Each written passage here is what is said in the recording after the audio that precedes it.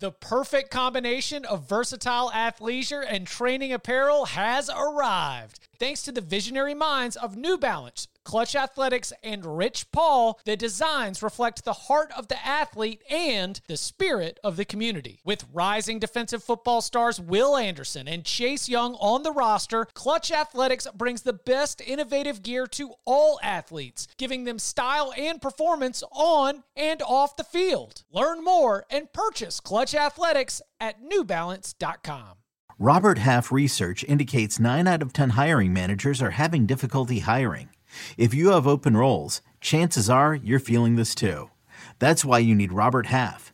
Our specialized recruiting professionals engage with our proprietary AI to connect businesses of all sizes with highly skilled talent in finance and accounting, technology, marketing and creative, legal, and administrative and customer support.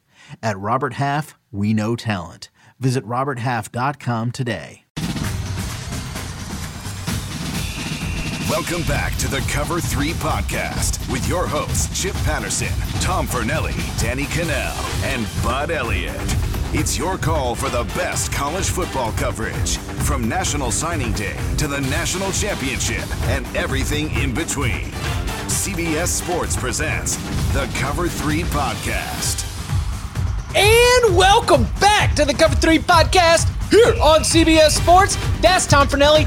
That CBS Sports Senior Executive NFL Draft Expert Extraordinaire, Ryan Wilson. I'm Chip Patterson, coming to you live at youtube.com/cover3 and all across the 24/7 Sports Facebook network. Thanks for hanging out. Smash that subscribe, smash that like, and come and join us in the chat. Your questions, NFL draft related or otherwise, for Ryan, go ahead and throw them in. We're going to grab a bunch of them. And before we get out of here, we'll do some live audience Q&A with Ryan. So we're very excited. For those of you who don't know Ryan, he has been part of the CBS family and our friend and coworker now since 2010. Right? 2011, close, 2011. I mean, this is like, we've done NFL drafts together. We've been all over the place. We did do that. We've done crossover podcasts, and so now to have him on the Cover 3 podcast, this is a real joy, and we're excited we were able to do it. Just to get things started, for those who have not been listening to With the First Pick podcast, which is hosted by Ryan Wilson and Rick Spielman, former general manager of the Minnesota Vikings, then you might not know that our man has been on the road. So just to sort of where you're at right now in your NFL draft process, you've been on pro days. So sort of take us through, like, what was your path and who did you go see? Like, what schools did you go to for your pro day tour? Yeah, so this was just a flyer because I was like, there's no way CBS is going to let us go to pro days because we don't have broadcast rights. That's an NFL Network and ESPN thing. But here's the thing, man, like Rick Spielman, more than 30 years NFL experience, 10 years as the Vikings general manager. He knows a lot of people. He is basically the mayor of whatever town he walks into. And more importantly, he is an absolute great dude. Like he doesn't like to talk about it, and it makes it very uncomfortable when he starts lashing out like a 3-year-old. But he is deep down. He will do anything for you. And in addition to that, he knows everybody. So we started off the trip. We flew into Cincinnati, drove 2 hours to Columbus. You guys might know his brother, Chris Spielman, one of the best players in college football history, Hall of Famer at Ohio State. His wife, who passed away from cancer, has the cancer center named after her. When you drive in, you see it off the highway, and like he's the Pope of Columbus. So we go one there. Of the best color analysts for college football, and he is a fantastic color. You're exactly right, and he will. I met him at the Combine, great guy. I saw him at another one of the pro days, and he will happily talk about the time that he claims that he is the first guy to ever draw a penis on the telestrator and get called out for it in awful announcing. And he pulled up the picture and said, yeah, I learned that you have to be careful what you draw when you're drawing plays. But yeah, that's a great point, Fornelli. So we go to Columbus, go to the pro day there because Spielman, we get all access passes. So what they do is they corral the media like between the 5-yard line and the end zone in one corner, and they can't see anything.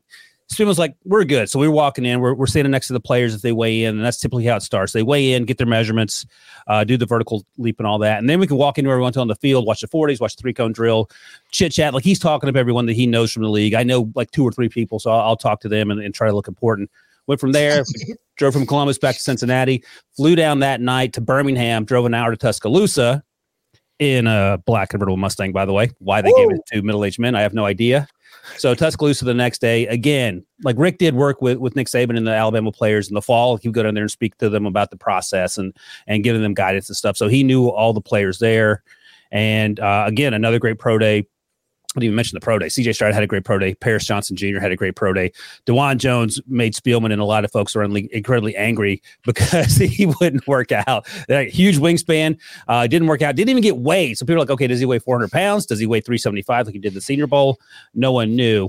Bryce Young had a great workout. Jahmyr Gibbs, like we all knew he was good in person. You're like, okay, sweet Jesus alive. This guy is so incredibly quick. There it is. I mentioned Jahmyr Gibbs. Bud Elliott shows up. Hey, Bud. Oh. So I'm going through my pro day tour. Went to Tuscaloosa, then drove back to Birmingham, flew back to Cincinnati, then drove southwest, to Kentucky to see Will Levis. Came home for a week last week. A week later, we were in Gainesville to see, of course, Anthony Richardson do his thing. And now I'm back home for a couple of days before the next thing comes up. But that was great. Like I had never done pro days back to back to back. And to see those players up close and personal was nice because you typically don't see that even if you're in the press box at the game. And to see how big they are, how fast they are, how strong their arms are, how fast they run or whatever. It was a great experience for me. And Spielman points out all the time that, it's just one last chance to see these guys and see them in a different way. Yeah, they're in shorts and T-shirts and they're throwing against air, but you can see how good Will Levis's arm is. You can see how good Anthony Richardson's arm is. You can see how well CJ Stroud and Bryce Young layer the balls to the second and third level. So that was great for me. And I think we got some good podcasts out of it. I don't know if you guys saw, but Rick got us in the Ohio State team room. We did the Alabama podcast from the practice field. And then we did the Florida podcast from the Florida team room as well. So things that Ryan Wilson, doors that I don't even know where they are, much less today. Do you think that in the pro days cycle, a lot can change? Like from is it only confirming what some of these teams or what you or other scouts have already thought, or is there real like shifting and movement that can happen in terms of that stage in the process? It's silly to say, but there is going to be shifting and moving. And I'll give you an example. Like we saw CJ, Bryce, Will, and then Anthony in that order.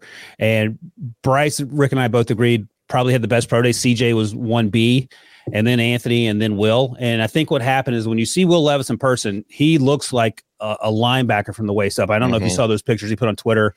They were sort of weird. Like he weighed 224 and he got to 234 or whatever, and he looks jacked in both pictures. But like Rick said, why are you putting that out there? You're supposed to lead a football team, and he didn't interview well from some of the folks I spoke with some of the NFL teams, so that might be a concern. So what happens now, Chip, is that not only you see him in person, you're getting the medicals, you're getting like the psychological evaluations, you're getting all the cognitive testing stuff, and that's all coming in at the same time. And I think that helps paint a picture. But Will Levis looks sort of stiff upper body, whereas Anthony Richardson's rocked up, but he's very fluid. And I describe Bryce Young as probably everything he does is effortless, even though he's 5'10". Anthony Richardson was also effortless in his throws. And all his throws were down the field, by the way, because he struggles with these sort of quick game stuff. But Will felt like everything had to be perfect. And it felt like if he made a mistake, it was going to be an issue. That's the perception. I don't know what he was thinking. And I think that did change some opinions because afterwards, Rick said, I think I'm not as high on Will Levis as I was. And after the Anthony Richardson pro day, I said, so do you think Anthony's going to be a top 10 pick? And Rick, because Rick's old school and he's like, experience, size, all that other stuff. He goes, I think he might be a top 5 pick. So it does affect you fairly or not, because at the end of the day, it's just a pro day. And the issues with Anthony is lack of experience and how does he get through his reads? And at a pro day, who the hell knows, right?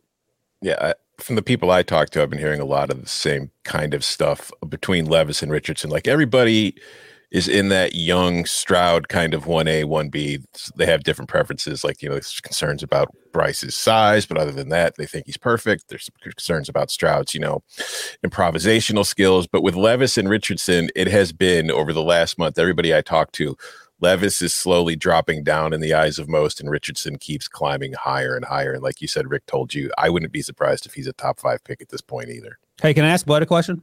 Yeah. So, Bud, what's the thinking when Will Levis is 23? He can't beat out Sean Clifford. And look, you can make the argument that Joe Flacco couldn't beat out Tyler Palko either. I get that, but that was in 2008. Is there a case to be made that Will Levis is going to be okay as an NFL quarterback? Or are there concerns going back to coming out of school in Connecticut and transferring? Or like, what's the thinking? Because I don't know really what happens before they get to the NFL in terms of how these players are viewed. So, I mean, just from what I saw in Kentucky, I thought Kentucky's offensive line. Did you guys hear me okay? Chip made a face. You guys got me? There you go. All right. So I had yard work done, and they cut my fiber optic cable. So today between 12 and 4, they're supposed to fix it. So we're living that hotspot life. I got Ryan Wilson pulled up on my phone. So I'm usually got the screens that you can see. Like I moved my office to this little loft thing we had in our house, which is like why I'm always super zoomed in with my cool background. You can see everything else in my office. It's like, I don't know, it's 8 feet wide, maybe. All right. So yeah, we're struggle busting this thing today. If you want to cut me off, cut me off. I think Kentucky's offensive line just straight up sucked this year. Right. Yeah, they did. Kentucky's offensive line was hot trash. Like they were very bad. And I thought their offensive coaching was poor. Right. Nick Saban came and jacked their really good offensive line coach. I don't think they replaced him as well. They lost their OC to the Rams, and I don't think the replacement was very good.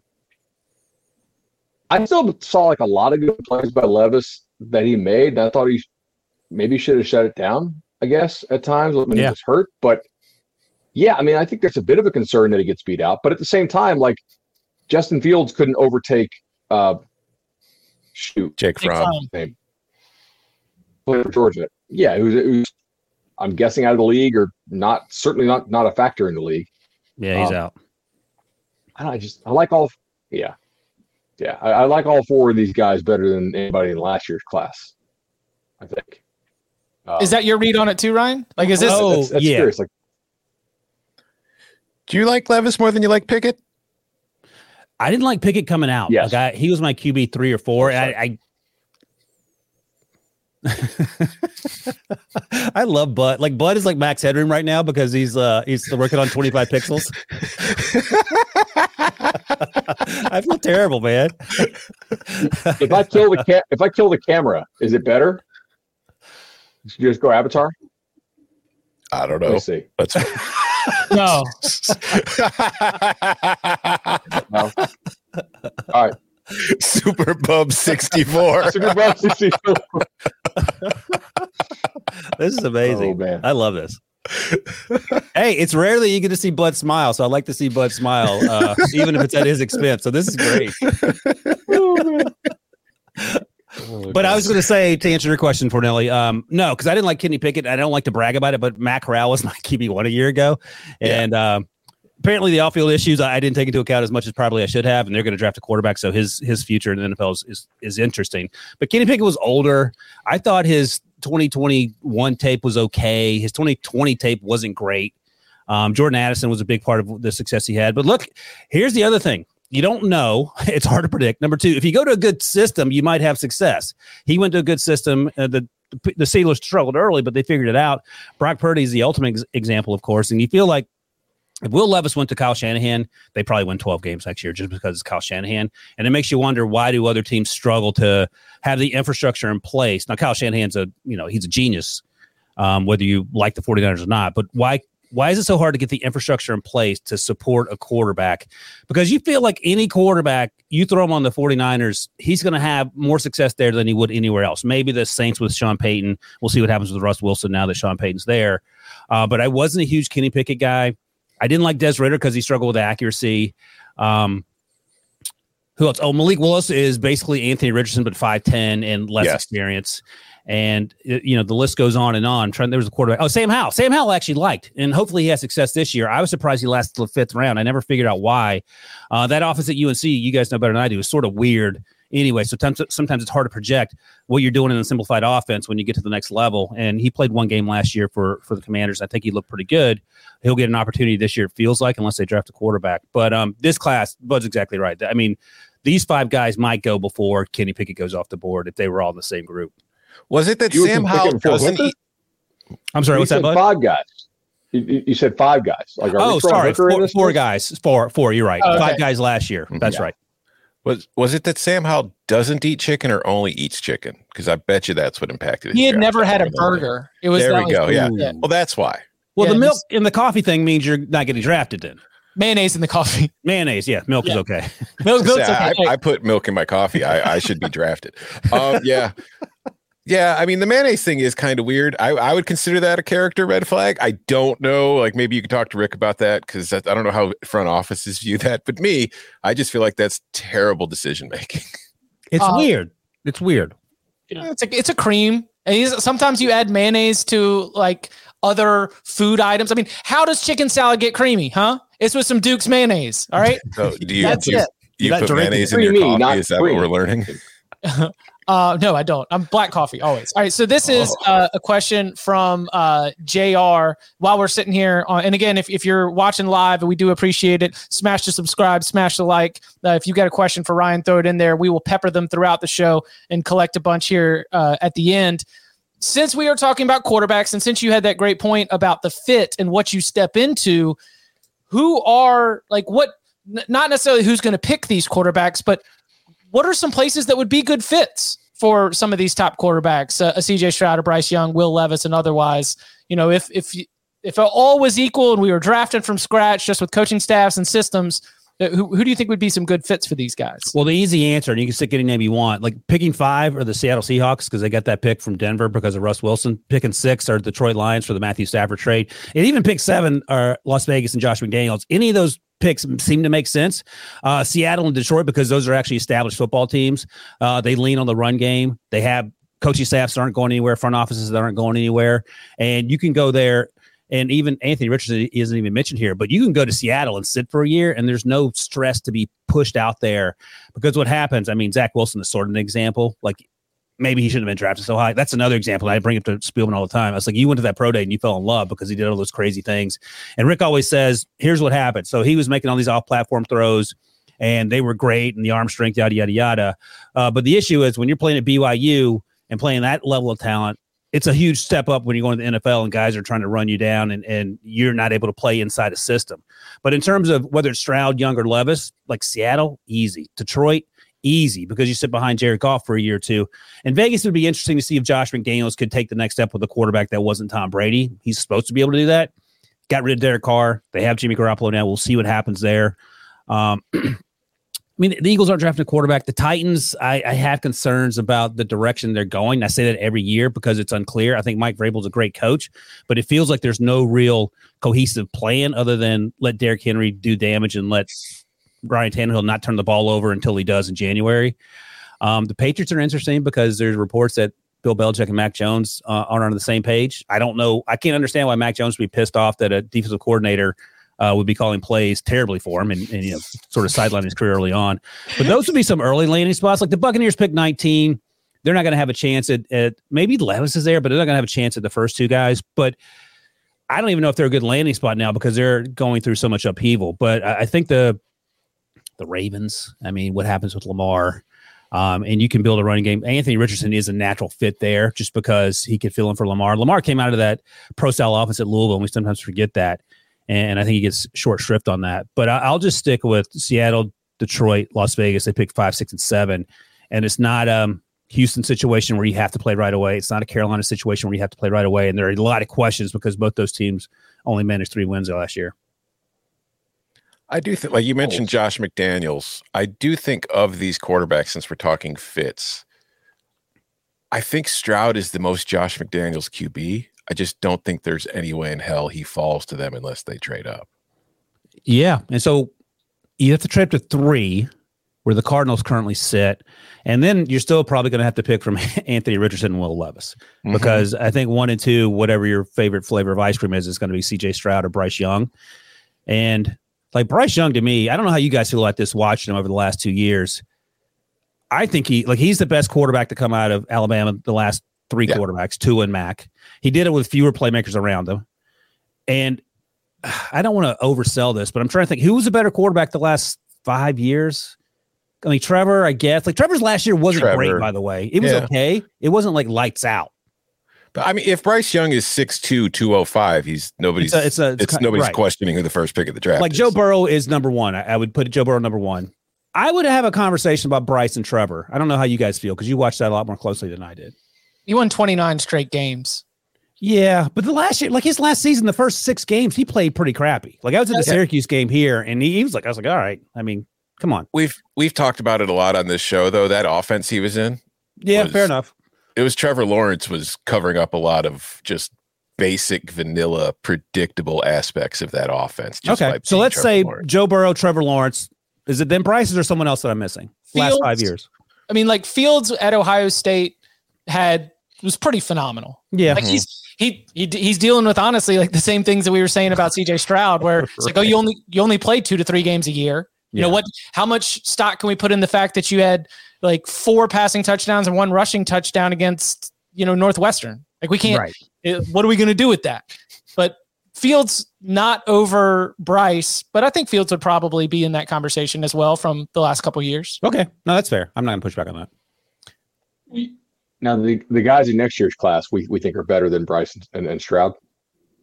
Yeah, let me ask you guys this. So obviously, Caleb Williams, obviously Drake May. Is Quinn Ewers going to be in that conversation? Is he going to start? Yes. Assuming he is, yes. I fully expect him to start. Yeah, I'm going to keep selling it as a competition to drive up interest and get more people to tune in. Okay. But yeah, no, this is just because we're friends and nobody else is watching or listening. Like, I'm just going to tell you, Ryan, that, I think that this is not a competition. Quinn Ewers is probably going to start. Okay. And is he a first-round possibility? What's that, bud? Do you think he's a first-round possibility, Quinn Ewers? Yeah. Oh. Yeah. Michael Penix, could be. Ooh, that's a great kid one. At Washington has a really big arm. And Washington State too, bud. I love that kid too. Cam Ward. Yeah. I'm not a Cam Ward guy. Like the deep ball accuracy is hot garbage. Like if you get I'm telling you, like it's not there. But he's fresh off of State. I think a lot of stuff was schemed up for him. Where'd he come from? He's coming from the incarnate Word. Yeah, I mean, come on. The Word is incarnate and the deep ball is not. He left the incarnate Word's offense got better. That shouldn't happen. If you're like that damn good to where you're like an FBS star, if you're at FCS, your offense should get worse, and it didn't. All right. I think he has moments. I think he's got stuff to work on. I do like Michael Pratt is not a first rounder, but like is a guy that we had drafted. I mean, that guy's tough. I remember watching him play Oklahoma his freshman year, and he got like 8 concussions in that game. I was like, okay, this is a tough dude. Nothing warms the heart of somebody watching college football than someone who's just watching an 18-year-old get his brain battered. I was like, holy crap. Like we are always going to have that Fresno State UCLA game and Jake Haener dying and coming back to life several times over and what he was able to do. My prediction is Jake Haener, by the way, will be the new Chase Daniel, just hanging on rosters for the next 15 years, making good money as a backup. That's a good call. Before we hit the break, we've been talking about those 4. Who's like number 5 or 6 in the 5 is easy. And Bud talked about it because I misspoke. Hendon Hooker. And I'm not even joking when I said after the Pro Day tour, and I'm probably overselling it, if Hendon hadn't had the ACL, he might be in the conversation for QB4. He is a really good football player. And the offense, we talked about the UNC offense last year. The offense is weird. And everyone, the wide splits where you're 2 inches away from the sidelines and you're maximizing space. He's getting these half field reads. But everyone I've talked to said when they get him into the room at the combine, he is sharp. Like he is a sharp dude. Jalen Hyatt we spoke with, Darnell Wright we spoke with, and they all said this guy's a leader. First one in, last guy out. It's cliche, but I don't think they're just making it up. If you don't like a guy, you just don't say anything. And when we spoke to him, and Rick said this, he said, you know what? I had questions about him being 25 years old, the ACL injury. That means he's not going to play for 2 years. After we talked to him, Rick goes, you know what? he might be a day 2 guy now. I take it back. And that's the whole process. And that sounds weird. And there's a huge analytics part to evaluating these players when you talk to NFL teams. But at the end of the day, a lot of it's gut and a lot of it's the perception you get from meeting a person and getting a sense of who they are. And Hendon Hooker, I've yet to meet anyone that doesn't think he's a great human being. That is the pride of North Carolina public schools right there, baby. Dudley High School in Greensboro, North Carolina. It produces some fine, outstanding men and women into society. Coming up on the other side, mock draft. Let's dig into the latest. Like, I guess this is version, 392 of the last, 200 days. But the latest Ryan Wilson mock draft. What's he seeing out there? And let's pick apart some of the prospects and get Ryan's read on that. All that, plus your questions, next. This episode is brought to you by Progressive Insurance. Whether you love true crime or comedy, celebrity interviews or news, you call the shots on what's in your podcast queue. And guess what? Now you can call them on your auto insurance too with the Name Your Price tool from Progressive. It works just the way it sounds. You tell Progressive how much you want to pay for car insurance, and they'll show you coverage options that fit your budget. Get your quote today at Progressive.com to join the over 28 million drivers who trust Progressive. Progressive Casualty Insurance Company and Affiliates. Price and coverage match limited by state law. Hey, it's Kaylee Cuoco for Priceline. Ready to go to your happy place for a happy price? Well, why didn't you say so? Just download the Priceline app right now and save up to 60% on hotels. So whether it's Cousin Kevin's Kazoo Concert in Kansas City, go Kevin, or Becky's Bachelorette Bash in Bermuda, you never have to miss a trip ever again. So download the Priceline app today. Your savings are waiting. Go to your happy place for a happy price. Go to your happy price, Priceline. Back here on the Cover 3 podcast with Ryan Wilson, CBS Sports NFL draft analyst, expert extraordinaire, friend of the show, and now a part of our breakdown. Looking ahead to the 2023 NFL draft. And if you have not already, if you're listening and you haven't gone to that other window, either on your desktop, on your mobile device, and you haven't gone to subscribe to the With the First Pick podcast, go ahead and go do that. That is Ryan Wilson. That is former NFL general manager Rick Spielman. They've been on a pro day tour, and they're going to continue to give you the best NFL draft coverage all the way through the big event in Kansas City coming up at the end of the month. So let's call up that NFL mock draft. We've got it, the latest from Ryan Wilson. See what stands out, and in terms of any players that we got. Tom, what's got your eye here, either in terms of a fit or a prospect? I feel like we can go a lot of different ways with this and knock out some good analysis. It's my first player I'll start with. It's a prospect we've spent a lot of time talking about on this show the last few years. You've got him going number 8 in your mock. It came out earlier this week. He's not taking any kind of interviews with anybody outside the top 10. What have you heard so far about how, because like when we first started doing this at the end of the season, Jalen Carter was first, second pick, or, behind quarterbacks. Then the accident happened. And what are you hearing about how that has impacted his stock with teams? I mean, there was the accident, there was not working out at the combine, there was the poor pro day performance. What have you, from people you've talked to, what are you hearing from teams about what they think about Jalen Carter right now? So, Tom, we were actually at the combine on the set, getting ready to talk to the defensive lineman. It was supposed to be 10 o'clock, whatever day that was, 10 a.m. We were going to have Jalen Carter on set, and the tweet came out about the issues with the legal concerns based on the tragedy with the people dying in the car racing accident. So he didn't come on the stage to talk to the media. He didn't obviously come over to our set. He went home. But the thing is, he was back in 24 hours. Drew Rosenhaus is his agent, I believe. They were back. Got tested. I think he went through some interviews. He didn't go through any interviews prior to that because based on what I heard, he wasn't asked about anything pertaining to legal issues. So he went through the interviews, and last I saw, I think it's been plea bargain. Is that right? Mm-hmm. I don't want to misspeak. So that was one thing. And then a few weeks after that, he had his pro day. I'm sure you guys saw his pro day. He had gained 9 pounds, which it's one thing if you weigh 170. It's something else if you played at 310 or whatever he played at. And then he looked out of shape. So he looked gassed by the end of that workout. And I'll compare that workout, and I didn't see the entire workout, just saw clips of it, to what Javon Dexter did last week at Florida. And Javon Dexter is a guy you guys know is an incredible athlete who at times has been accused of not being laser focused, play in and play out. And that's sort of the same issue you have with Jalen Carter. Like, I went back and watched the 2021 Jalen Carter, the Georgia-Kentucky game, just to see more Will Levis. What do you got, bud? I'm just curious, as like between Jalen Carter and Dexter, like as NFL guys, Jalen Carter's got, like, his team's got skin in the game. Their games are meaningful.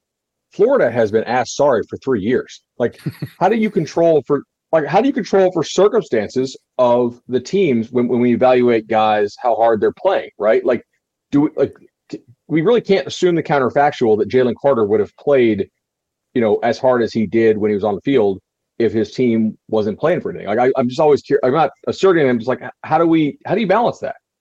Yeah, no, that's a great question. One of the things is, like, how hard did Jalen Carter play in and play out last season? Because especially down in January, there were concerns like, okay, why isn't he showing up? And then when he shows up, he's like a wrecking ball. Like, I don't know if this is crazy. I don't think it is. I thought he was the best defensive player on that team last year that had 5 guys go in the first round.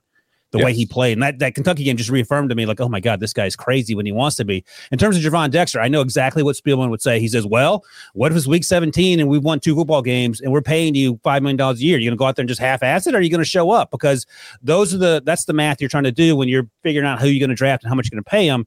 And man, Javon Dexter looks so good. I know when he's on, he is unstoppable. But back to Jalen Carter. So the issues are the legal stuff appears to be settled from a legal standpoint. But then you wonder, like, why is he not showing up for the biggest interview of his life in shape? And maybe some of that's the lingering issues with the legal stuff. And then you go back and watch the tape and go, okay, I mean, there's no question. And, Rick actually didn't love the idea. And you mentioned to Tom that Jalen said, I'm only going to meet with teams in the top 10. I thought it was funny. Like, it's not up to him at the end of the day where he gets drafted. But I think it's fair to say that if he's there at 10 and the Eagles are picking, guess what's going to happen? So he can say whatever he wants to say. And we've seen it time and time and time again where players have varying degrees of off-field issues. And if they can play, they're going to play. And I think that's where we are with Jalen Carter. I had not heard him the Todd McShay report came out in December or whenever that was. I hadn't heard anything bad about him. I talked to people that said he's a good kid. He came from a pretty crappy background, which isn't uncommon for players and playing football in college. And then he had the issues that happened that didn't paint him in the best light. So I think he's a top 10 pick all day long. 8 might even be a little low, but it was just a run on quarterbacks. And then I think I had a trade for an offensive lineman or something. Going back to what Rick said about players like Javon Dexter, whether they're going to try hard in week 17, you've only won 2 games. Do you think the Texans wish some of their players tried less hard in week 17 when they'd only won 2 games? That was a Lovie Smith revenge tour. Like Lovie says, no, I'm getting fired. We're going to win this game and we're going to screw the organization for the next 10 years. But the thing is, I had heard that the Texans loved Bryce Young prior to the Panthers trading up. And I've heard that the Panthers like CJ, and that was prior to the pro day tour that we did. So it may work out perfectly for the Texans anyway. Maybe that CJ goes number 1 and then Bryce goes number 2.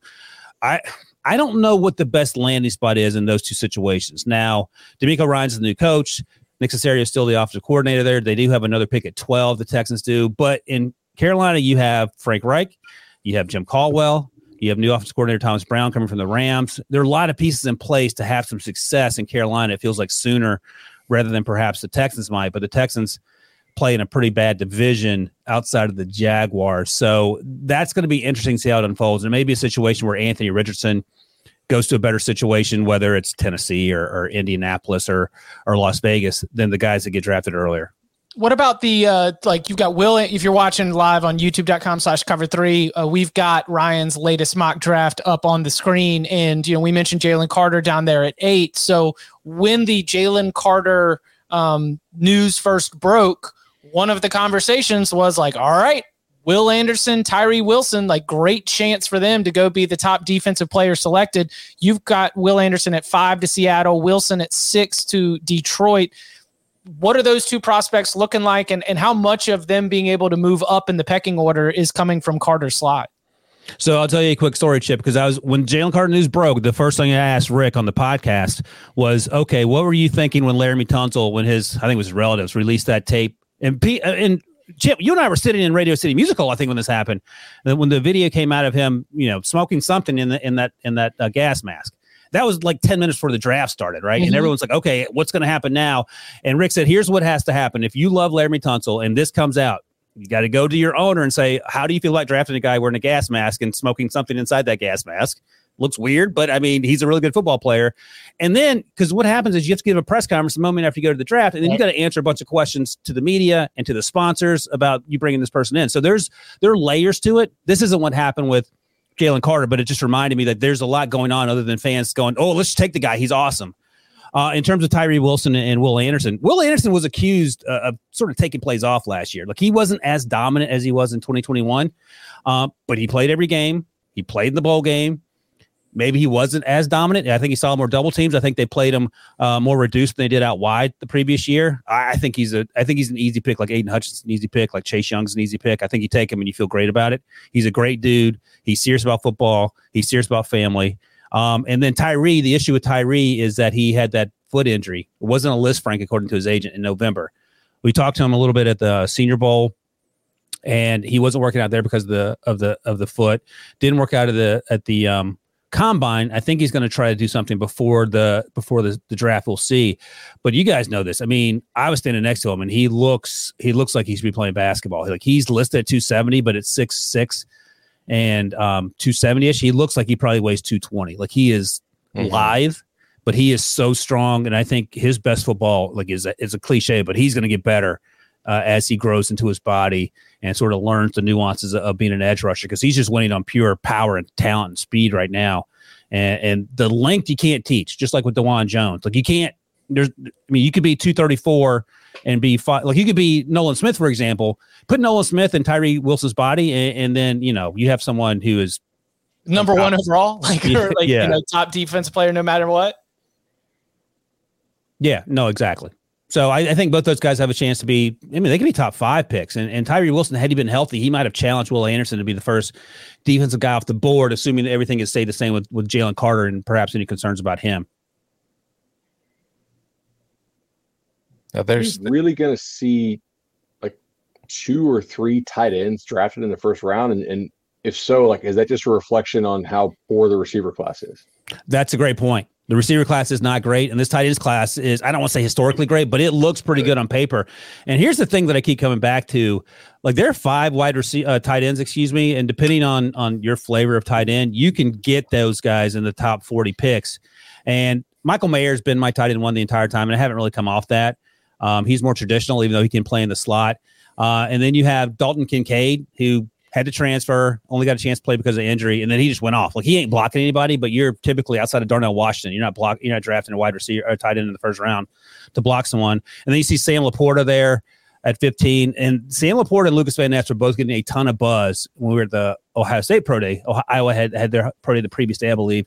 And, team officials were high off watching those guys perform. And Laporta is a perfect example of someone who plays in a dog crap offense, and it's hard to tell whether he's good or not.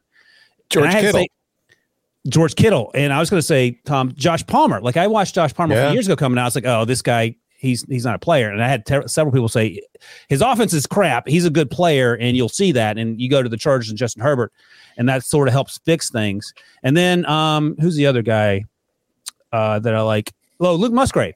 So Luke Musgrave is interesting. Like, I thought he had injuries that curtailed much of his season. He was okay at the Senior Bowl, but he's incredibly fast. He's so long.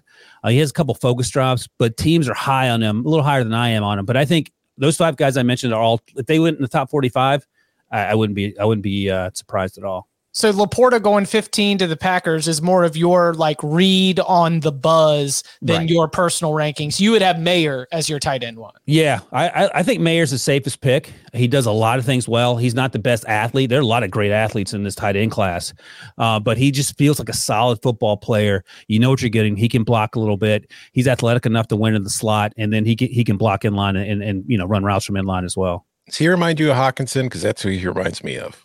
Hawkinson only ran a 4.75. It wasn't like he ran a 4.4. Mm-hmm. That's an interesting comp. I think Hawkinson was a little more athletic, but and Mayer only weighed 249-ish maybe. I thought he was a little heavier than that playing during the season, or at least he looked like he did. But that's not a bad comp. I could get behind that. All right, there's one thing in here that just disgusts me, and I need you to address it right now. At number 10, there it is. Do you think there's a real chance Bijan? I mean, as a player, I would say Bijan is no worse than the 3rd best football player in this draft. But when it comes to positional value, do you think there is an actual chance he is going to go that early in the 1st? And you really think the Eagles would be the one to do it? No, I don't. It's just, look, when you're on mock draft version, I think Chip called it 300, which is probably pretty close. You're at the point where you're trying to see how angry you can make people. Did get a lot of pushback on this though, which is sort of weird. But here, let me play devil's advocate, Tom. You tell me, how far down. So they pick at 10, the Eagles do. They pick again at 30. Mm-hmm. Miles Sanders is now in Carolina. They did get Rashad Penny, but he's had an injury history, and they have Kenneth Gainwell. I don't think he's a running back 1. Neither one is a running back 1. They're both perfectly fine rotational pieces. So here's some teams that might be interested in running backs for various reasons. The Patriots at 14 to help Mac Jones, assuming he's still there. The Buccaneers, they're always a popular destination for running backs, Leonard Fournette. The Chargers at 21 is interesting to me because Austin Eckler is reportedly asked to be traded, and that's less pressure on Justin Herbert to take those hits that he takes. The Ravens at 22, and then the Bills and Bengals at 27 and 28. The Bills only have James Cook and Nyheim Hines on the roster at running back. And then there's some concerns about Joe Mixon and his future in Cincinnati. And for the same reasons I mentioned, the Chargers, the Bengals might make some sense there. And then you have the Eagles at 30. So those are a bunch of teams that could possibly take Bijan. I think he goes in the second half of the first round. Honestly, between me and you guys, I like Jahmyr Gibbs a little better, but people are on Bijan. I think he is so electric. Now, he weighed 199 at his pro day, 5'9", 199, but he ran into the 4.3s. He is so quick. He compared himself to Christian McCaffrey, and I think you see that. You see Dalvin Cook. You see Alvin Kamara in his game. And, Bijan's going to block a little better. That's fine. They can both make plays out of the backfield. I think Jahmyr's a little more dangerous. But I think at least one of these guys goes in the first round, but probably between pick 15 and 31. Looking at the Bijan has better vision.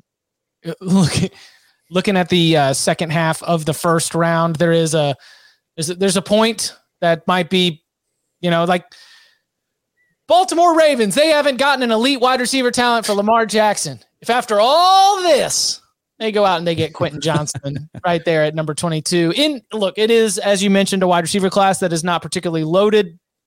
Johnston benefited from a change in head coach and, of course, offensive coordinator, both Sonny Dykes and Garrett Riley. Besides the physical tools, which have been there since he was a freshman and was one of the Big 12 leaders in terms of yards per catch, even before the coaching change, what do you like about Quentin Johnston from breaking him down? And could you imagine I guess you've got the Ravens being able to actually increase their pass catching talent by bringing in somebody like that? Yeah, I mean, Bud talked about this wide receivers class it's not problematic, but it's not as deep as it has been in recent years, which is sort of weird given how the trickle up effect from high school and college into the pros. But so I had Jackson Smith-Njigba as a wide receiver one. I fell in love with him again after forgetting about him because he didn't play. He only played 3 games. I think he has a chance to be really good. And then it gets murky. So Quentin Johnston, Jordan Addison, Zay Flowers, like teams really like Zay Flowers a lot. Jordan Addison at 173, only quotation marks ran a 4.49 at the combine, and people felt like that was slow. Excuse me, but you watch him play. I mean, you can't stop him, whether it's at Pitt or USC. And then Quentin Johnston. I love Quentin Johnston, and you get pushback on, he doesn't run tight enough routes. He has focus drops. The thing is, he wins at all 3 levels. You can throw a screen pass, he'll take it to the house. You can throw a slant, he'll take it to the house. He can run an intermediate dig, take it to the house. You see it time and time again. He's a high point guy, big catch radius guy, all the words you like to use about 6'2", 6'3" wide receivers. And I don't know if he ran in his pro day or not. He feels like a 4.5 guy, which is plenty fast. Jackson Smith-Njigba ran a 4.5 at the pro day, and people are like, okay, check that box, moving on. And I don't know. I think we're just at the point in the process where you're trying to find things wrong with these players. And that's why Quentin Johnston maybe is slipping a little bit. If he went 15 in the top half of the first round, I'd be fine with that. I think he's a really good football player. And look, Max Duggan's okay, but let's be real. He ain't Bryce Young out there throwing the ball to the perfect Jerry Jr. Yeah, exactly. So I don't know how you guys have these wide receivers ranked based on what you saw the last 2 or 3 years, but I like Quentin Johnston a lot. I have JSN up here. Yeah, you've been on Zay for years, but I have JSN up here and then everybody else down here. Okay. Jackson, soft tissue Njigba? Yeah, for sure. And here's a question for you, somebody that's not in your first round, who's been in most of my first rounds, but I don't see him in pretty much anybody else's. I just want your thoughts on Cam Smith, because I think personally he might be the best corner in this draft. But most of the industry and everybody I talk to does not agree. So I would just love to hear what your thoughts are on him.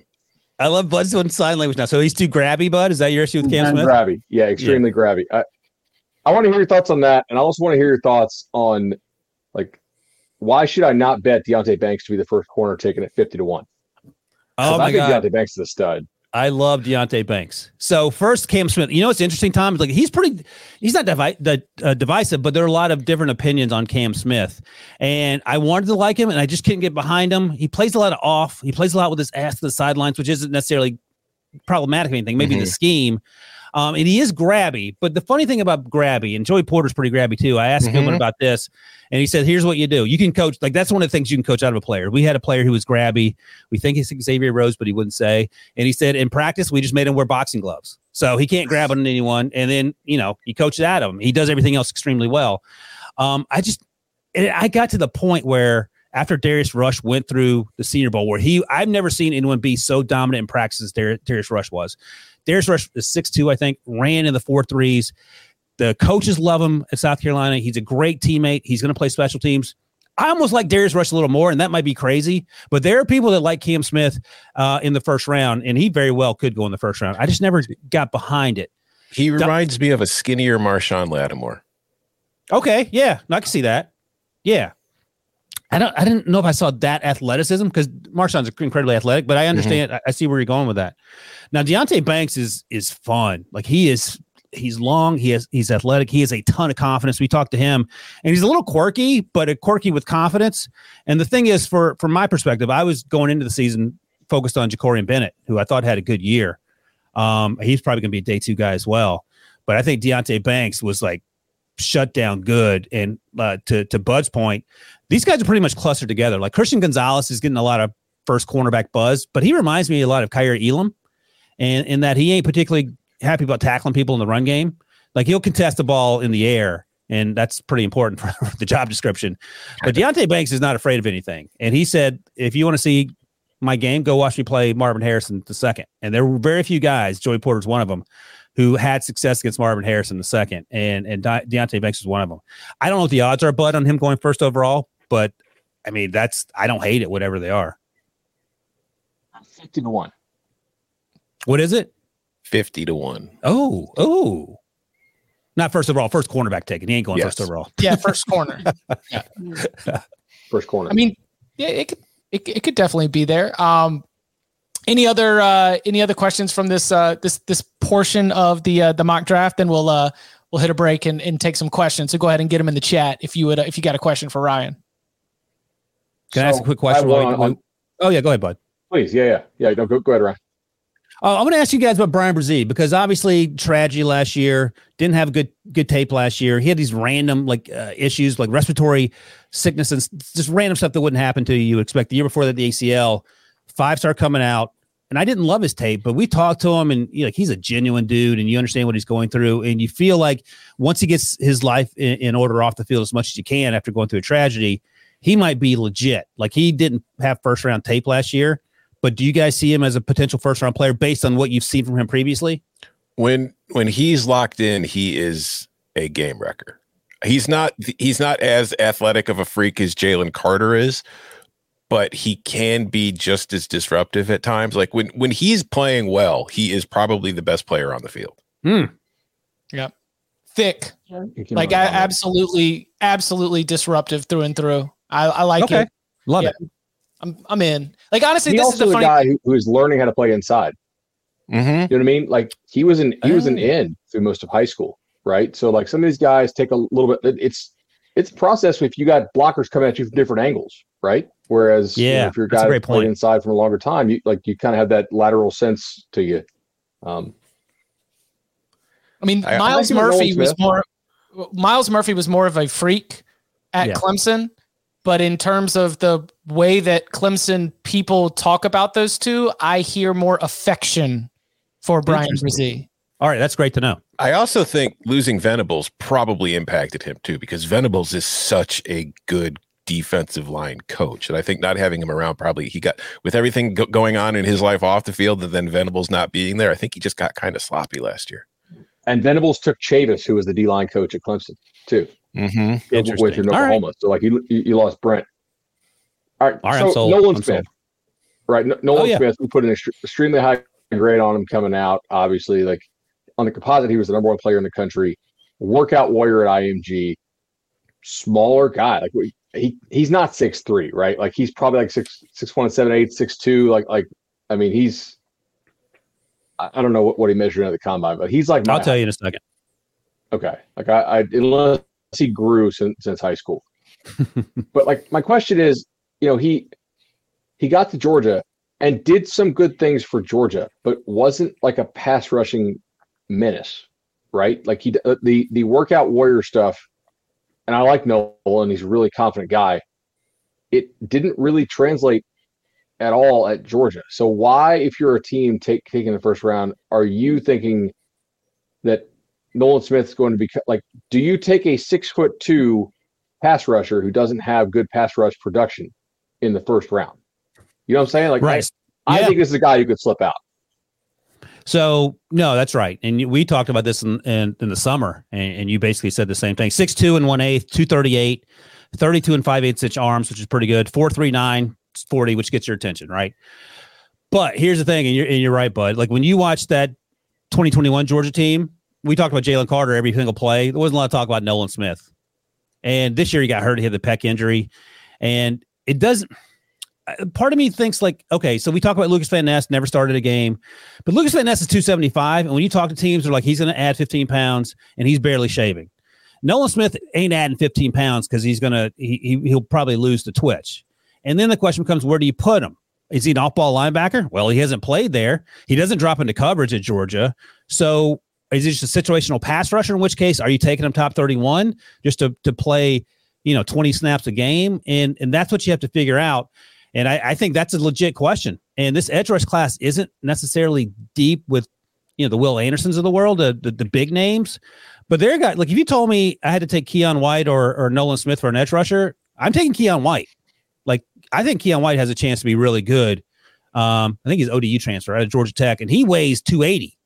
And he can play out wide. You can slip him inside, reduce him a little bit. Whereas there's no such versatility with Nolan Smith because he ain't playing 3 technique, and he ain't dropping into coverage. So what are you doing with him? Keon White, North Carolina Public Schools proud graduate, and he was 230 in high school. So he's one of these guys that's added 50 pounds. Unbelievable. And he looks great. Like we talked to him. He's a confident dude.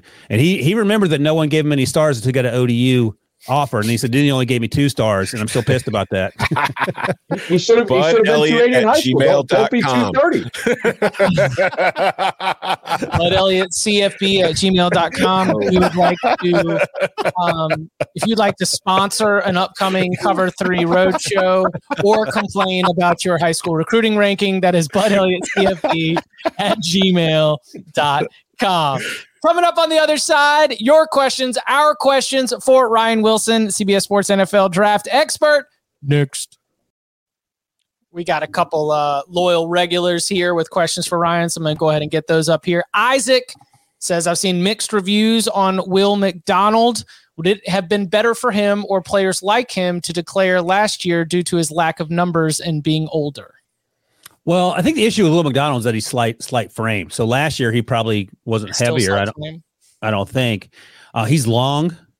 Like they played him a little too. They played him inside at times at Iowa. I think Iowa State. I think you play him outside. He's sort of in the same conversation as Nolan Smith. He's going to be a situational pass rusher you can get after because of long arms and leverage, and he's twitched up a little bit. he is going to do a whole bunch against the run, and that's something you have to take into consideration. I don't like him in the first round. I think he's a day 2 guy with upside.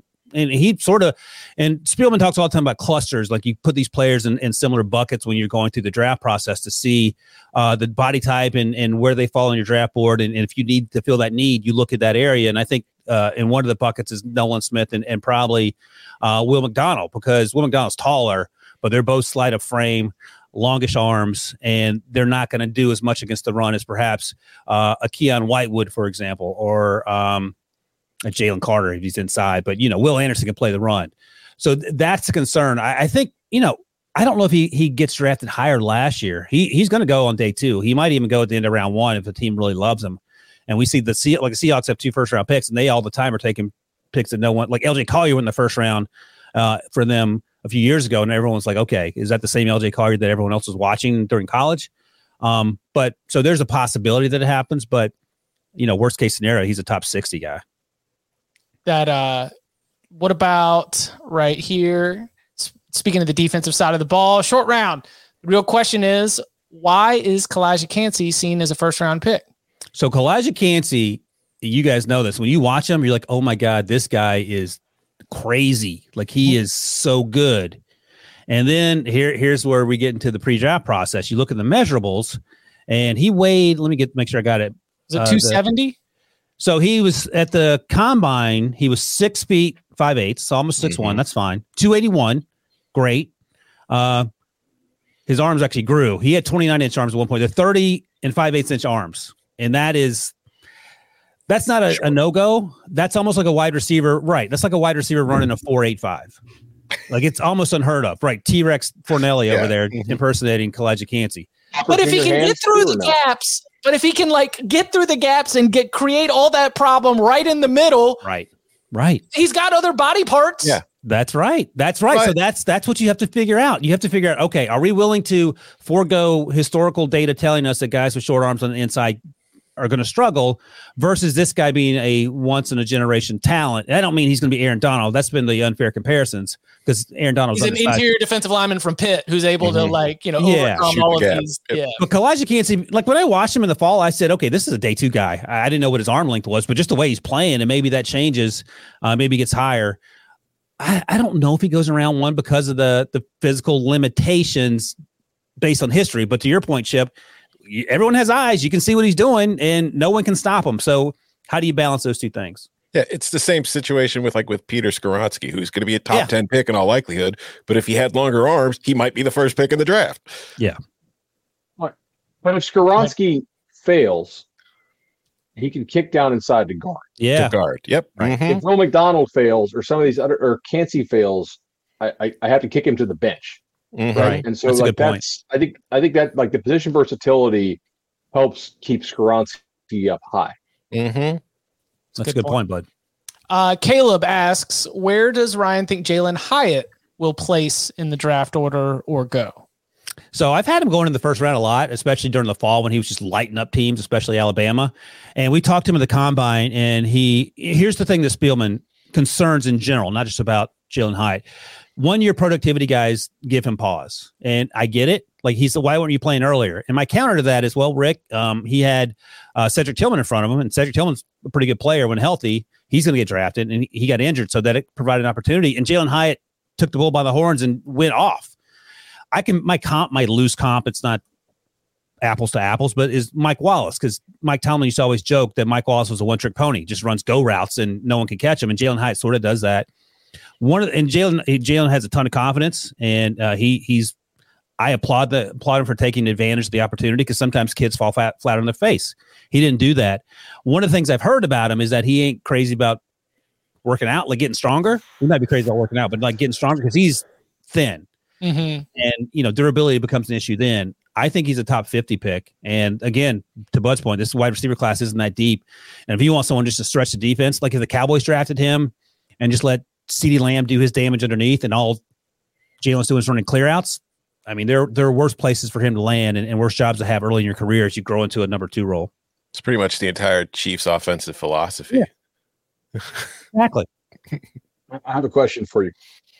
Can you rank Hyatt relative to these receivers? Kendall Wright, Katie Cannon, Terrence Williams, Tevin Reese, Corey Coleman, Denzel Mims. Oh, gosh. So Kendall Wright, Denzel Mims, Corey Coleman. Good He just listed Baylor wide receivers. Yeah. He's doing Katie the Baylor. Cannon. I listed all the Baylor guys that put up insane stats, but don't have to get off the line of scrimmage because they're in stack release. Hey, they get a 3-step head start at the line of scrimmage, and they're running slot choice all the time. So they're usually facing safeties, not corners. Like, yeah, to me, hey man, I'm not high on Hyatt because I may be really wrong. He may be a stud, but like the track record of guys that play that slot position is terrible. Like it's in that sort of Baylor Briles offense. That's a great point. I'm skeptical on it.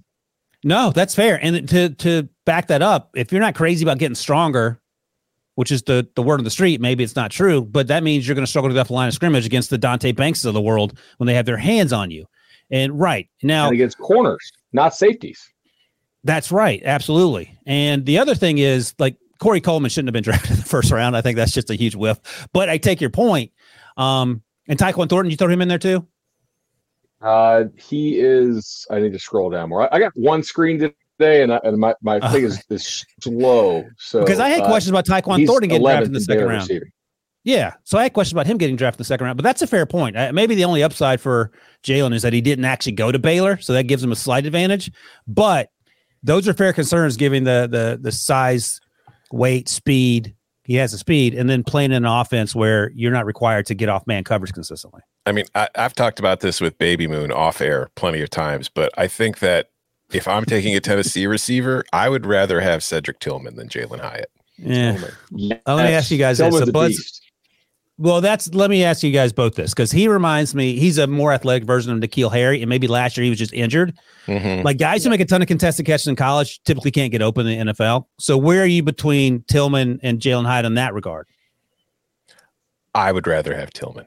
I think in an NFL offense, as far as somebody facing press coverage kind of stuff of being strong enough to get off, like he's not a burner. He's not going to be the guy that gets open deep, but I think he could be a Keenan Allen type player. I don't think he's as explosive as Keenan Allen was, so I don't want to make that kind of. And Keenan ran like a 4.6 or 4.7 too, so he wasn't a burner. Right. But he was Keenan's very sudden. I don't know if Cedric is as sudden as Keenan Allen is, but I think they have a lot in common otherwise. Okay. Are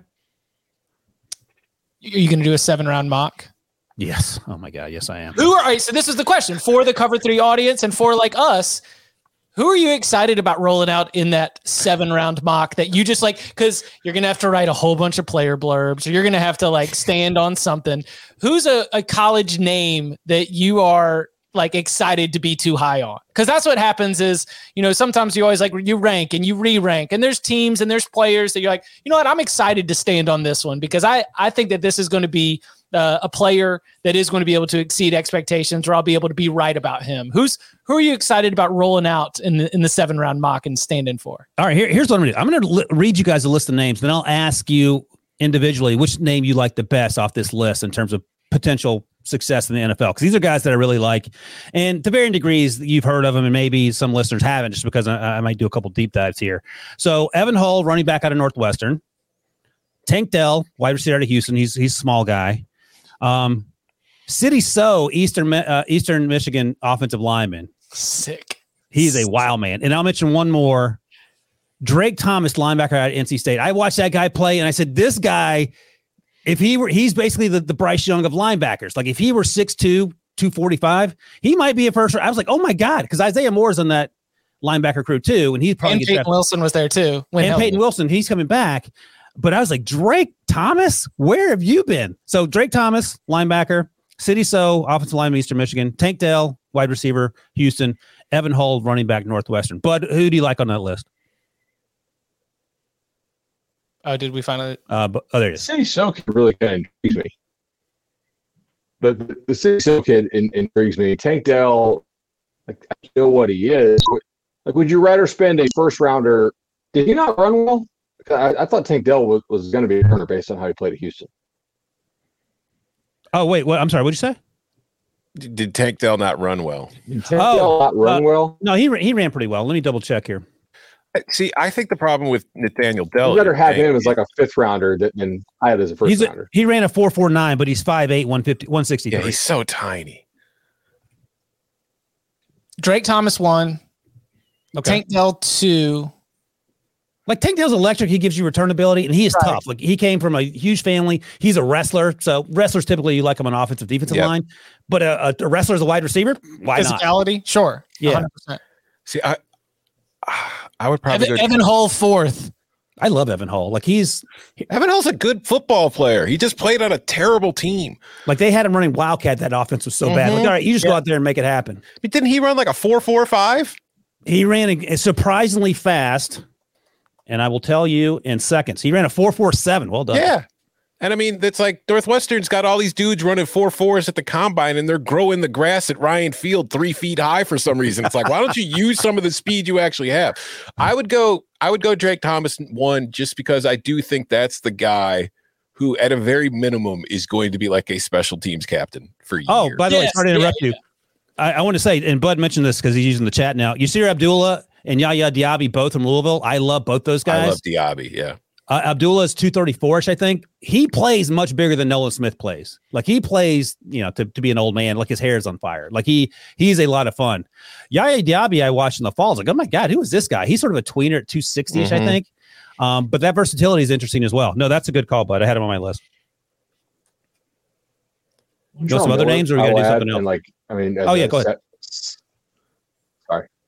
Like Ventrell Miller is a guy for me that I think is I would like almost never make an adjustment in my betting process for a linebacker being out. But when he was out, Florida's defense was like measurably worse.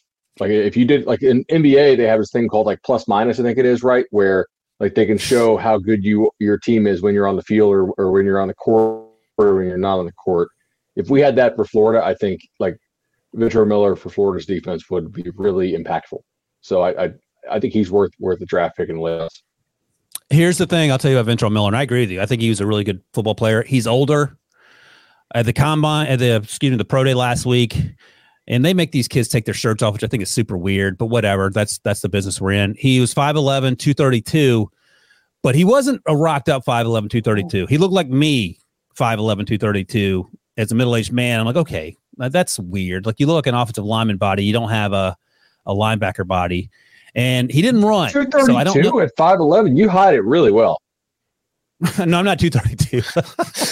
Just from you only get to see this part of me. But I have a dad bod because I'm middle aged. But he didn't run, so then you're like, okay, why aren't you running? Because everyone else is running, and you have questions about the speed. But I agree. Like I thought he was a really good football player and really important to what they were doing at Florida. As you mentioned, they've struggled in recent years. I don't know if he's getting drafted. Like if this were 3 years ago, maybe because I think he's like a 6 year or something. So there are going to be questions about that. But to your point, I don't take away anything that he provided to that defense because he was a big part of that. Okay, so let's do go ahead, Tom. Do you have? Yeah, I'm trying to the name of the Cal safety. I can't remember right off the top. Oh, yeah, Daniel Thomas. There we go, Thomas. And then Olu Oluwatimi is somebody who I really like, who I was singing the praises of all season long. Yeah, the Michigan center. It's funny, like teams are mixed on him. Like they're not as high on him. I liked him when I watched him, and then teams like, yeah, he's okay. But you have Joe Tippmann out of Wisconsin, who's 6'6" somehow. You have Whippler out of Ohio State, who's going to get drafted pretty high. You have John Michael Schmitz out of Minnesota. Do you want a 6'6" center though? The thing is, like Spielman's like he's on the ground a lot. I was like, he's not on the ground any more than John Michael Schmitz, who you love.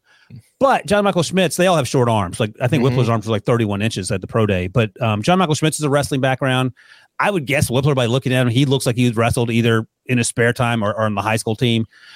So right, 6'6" is sort of weird and it sort of sticks out for sure. But I agree. I like the Michigan center as well. Oh, one other name I wanted to mention. I don't know if you guys saw this guy, Sacramento State, Marty Mapu, safety / linebacker. No, I don't know him. Late invite to the Senior Bowl, practiced a couple days, and I think he went out with an injury. He reminds me a little bit of Jeremy Chin, a little bit of Taloa Hufanga, like that type of like chess piece.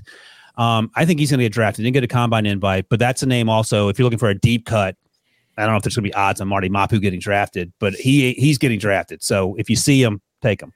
What about the deep in your 7-round mock?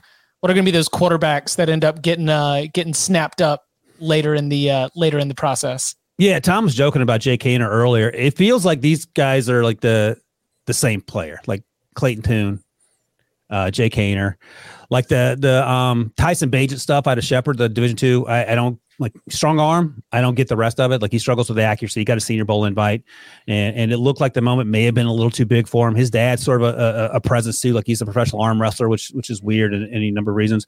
I think I like Aiden O'Connell as my quarterback 6. He is like of the four of us, he would be the least athletic. Like he ain't winning outside the pocket, but he's tough. Like he's smart. He will take a ton of hits. He had tragedy in his life last season too, and like played through that. Tanner McKee, do not get on any level. Like people were talking about him as a 1st-round pick, and maybe you guys feel differently, but like Davis Mills is like Peyton Manning compared to Tanner McKee in terms of quarterback play. Like, is there anything I'm missing on Tanner McKee? The rest of the roster at Stanford has been like degrading year over year because Stanford can't take transfers.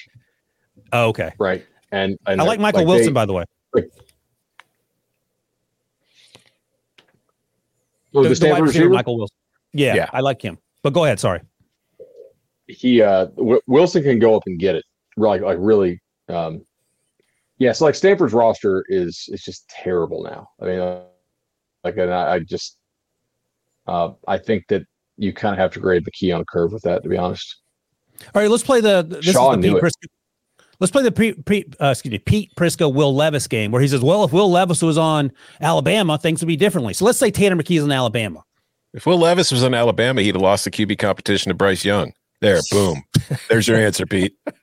Well, what if Tanner McKee's playing with that Alabama the players around him? How much better is he? Like, I'm not convinced he'd be a lot better.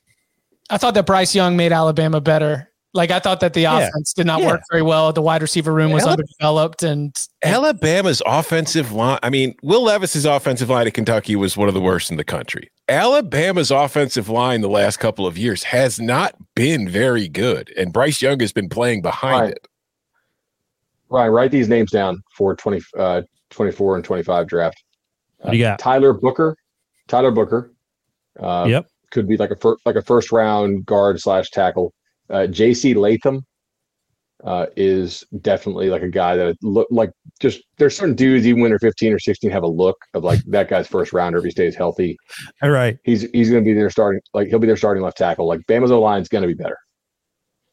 Love it. By the way, the other name's Jaron Hall. I actually liked his tape at BYU. He had a terrible Senior Bowl. He's undersized. Max Duggan had a terrible Senior Bowl, and we know what we have in Max Duggan. He didn't even start the year. Great teammate. Got an opportunity to start and took advantage of it. Excellent college quarterback, Max Duggan. Dorian Thompson-Robinson is interesting. Malik Cunningham is undersized. He's interesting. He plays with an edge. I give him credit for that. But all those guys are the same to me. Like Stetson Bennett, I'm not drafting him just on principle. Like you can't show up to the Senior Bowl and then you're out knocking on doors. Ryan's got to go. Ryan's not allowed on this show anymore. Thank you for joining us. We will not be having any Stetson slander here. That's Bud's job. Thank you, Bud. What's the reason? So the principle is not Stetson Bennett principle. The principle is what he has done with it, how he has handled the success in the draft process. And he's 43. Like he's literally has gray hair. He looks like you, Chip, when he takes his hat. Okay. So the knock on Anthony Richardson is he doesn't have enough experience, and the knock on Stetson is he's too experienced. He knows life. He's seen some things. Would you draft him, Tom? I would draft Stetson late. Yeah, for sure. Yeah, Bud's right. Chip has much better hair than Stetson as well. I just meant the gray part. He is Ryan. Ryan, thank you so much for who do you have last in your 7-round mock? Oh, right. Who's the Brock Purdy of this? You know what? I'm going with Drake Thomas. Like I would take Drake Thomas in the 3rd round if he were healthy, but for sheer no longer Mr. Relevant status, thanks to Brock Purdy, I'm taking Drake Thomas. Like I love that guy. Do you think I'm a Carolina homer? One last dumb question. Yeah. Jake Moody getting drafted. Not a lot of kickers out there that are 100% from 50 yards all season long. It's funny. I was like, oh my God, a player I don't know. Yeah, special teamer. Yeah. I don't know if Jake Moody's getting drafted. I will check. I will reach out to people and see. I'll burn some draft capital talk on, hey, do you think this kicker is getting drafted? You know, I'm just saying, I watch NFL kickers miss from 50 often. This kid never misses from 50 plus. If I'm a team and I need a kicker 7th round, I would take a shot on it. It's kind of important. Michigan was inefficient in the red zone. He got a lot of kicks. Yes.